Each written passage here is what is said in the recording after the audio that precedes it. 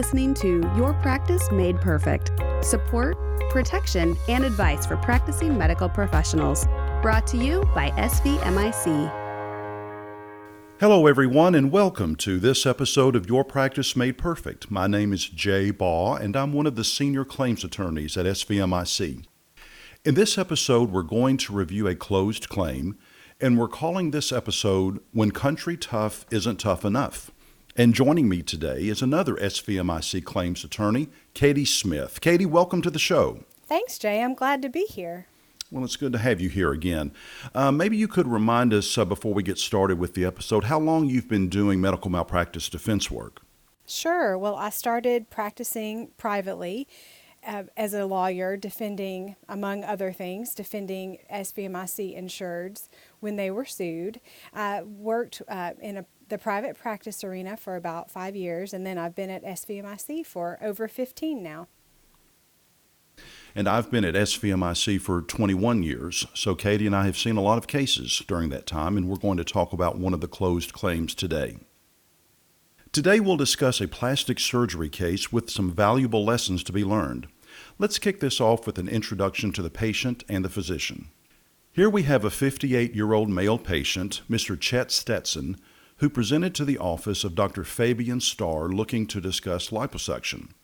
The physician, Dr. Starr, is a plastic surgeon who worked at Fabulous New You, a freestanding office that advertises aesthetic treatments and cosmetic surgical procedures that can be done under local anesthesia. Yes, Jay, the patient, Mr. Stetson, was a widower who had recently remarried. He wanted to pursue liposuction because, as he explained to Dr. Starr, he had always been overweight and in his youth had weighed as much as 320 pounds. He had recently lost a significant amount of weight. Despite this weight loss, Mr. Stetson was still unhappy with the way he looked, especially with what he felt was his big belly and his love handles. He had heard the catchy advertisements by Fabulous New You and was interested in a particular liposuction procedure that promised to give him a thinner, more youthful shape. So Dr. Starr examined Mr. Stetson and determined that the problem was not excessive abdominal fat, but rather loose skin left behind after his weight loss.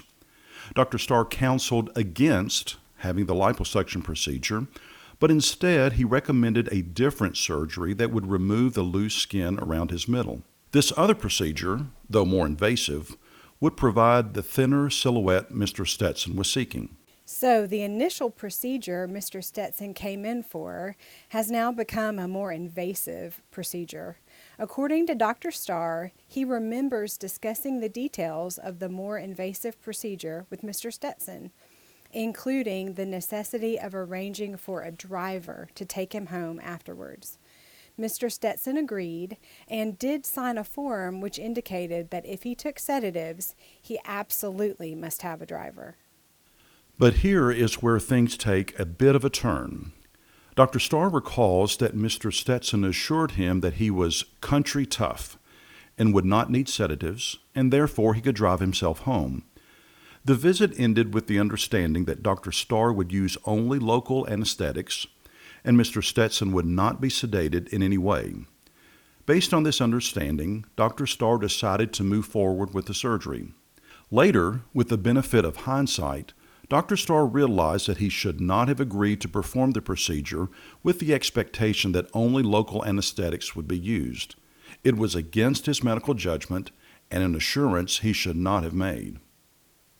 Although retrospectively, Dr. Starr realized that he should not have agreed to perform the surgery with the expectation that only local anesthetics would be used, he did agree to this.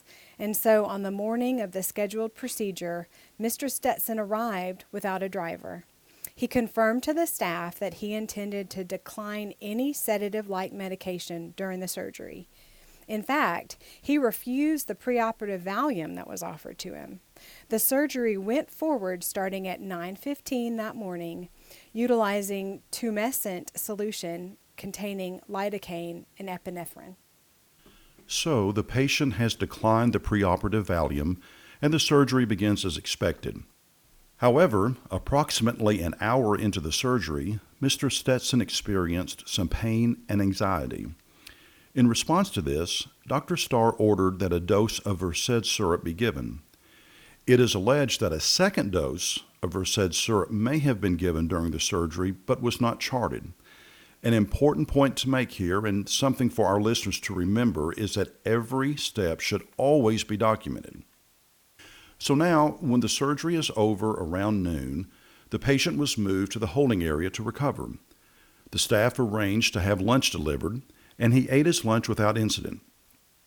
During this time, it was noted that Mr. Stetson emphasized to the staff that he needed to leave the office right away to beat the traffic he would encounter on the way to his home in a rural part of the state 90 miles away. So here we are. Mr. Stetson still has no driver present. He has a 90-mile drive to go home. And although he seems to be eating without incident, he was given Versed during the surgery. Dr. Starr looks in on Mr. Stetson a couple times while he was eating his lunch. He advises him that he should not drive so soon after surgery, and he offered Mr. Stetson some alternative solutions, such as offering to call him a cab, have a staff person drive him home, or help make other arrangements to see that he got safely home. Mr. Stetson declined all these offers, commenting that he was tough enough to drive.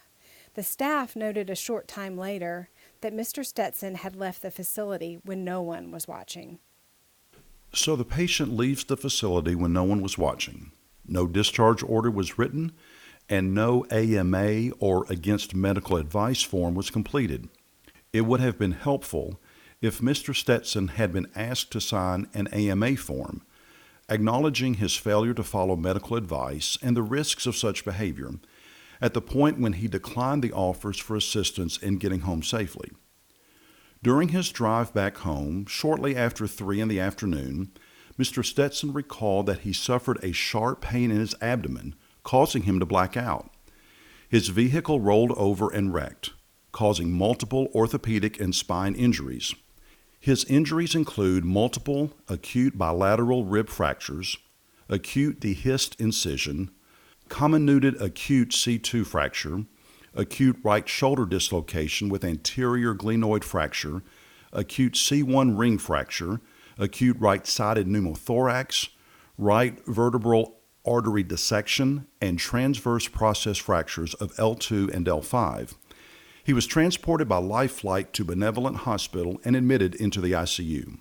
After approximately 1 week of treatment, Mr. Stetson was discharged to a rehab hospital where he received therapy for approximately 2 weeks. He was then discharged in the care of his wife. As our listeners will probably predict, Mr. Stetson then sought representation from a well-known plaintiff's attorney. A lawsuit was filed and demanded a large amount of compensatory damages as well as punitive damages for alleged grossly negligent and reckless medical care.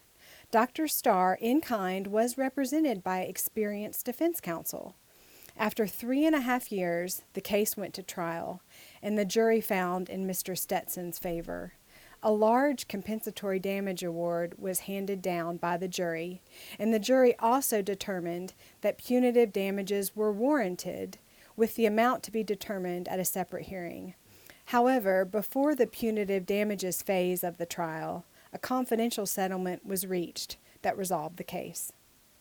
One of the most common points in this story is that it is well known that it is foolhardy to drive yourself home after surgery. This is true no matter how tough the patient may see themselves.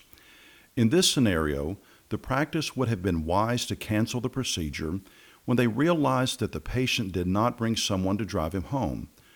The surgery should have been rescheduled for a time when he could arrange for a driver to be with him. While they could not control the fact that the patient left without their knowledge, they could control whether the procedure went forward at all that day. I agree, Jay. I think that's the biggest takeaway point in the case. Dr. Starr could have avoided the lawsuit on the front end by refusing to perform the surgery unless or until the patient had a driver.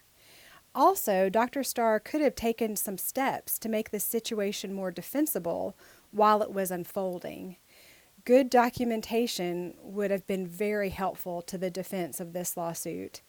It would have been ideal to have documented a pre-procedure conversation reminding the patient again that morning that he would not be able to drive himself home if he required more than local anesthesia during the surgery. Also, documenting the alternative transportation solutions that were discussed with the patient would have been helpful, as would, obviously, getting the patient to sign that AMA form. Even if the patient snuck out without the staff's knowledge, it's a good idea to have had a thorough note documenting that departure. Thorough documentation is always helpful when defending medical care. And finally, Jay, this case strikes me as a situation where the physician really needs to save the patient from himself. Dr. Starr, not Mr. Stetson, was in the best position to know how unrealistic the expectation was to tolerate surgery with only local anesthesia. Sometimes the best way to take care of a patient is to point out when a patient has unreasonable expectations concerning the medical care. It can definitely be an awkward conversation, but it's an important one. And it helps to reveal those patients who have beliefs or expectations that are so different from the healthcare providers that the healthcare provider really isn't able to continue caring for the patient. Well, we certainly hope that our listeners are able to take home some tips from this closed claim, and we hope that those tips will help them in their practice. And I would like to once again thank Katie Smith for being with us today. Thanks, Jay. I've enjoyed it.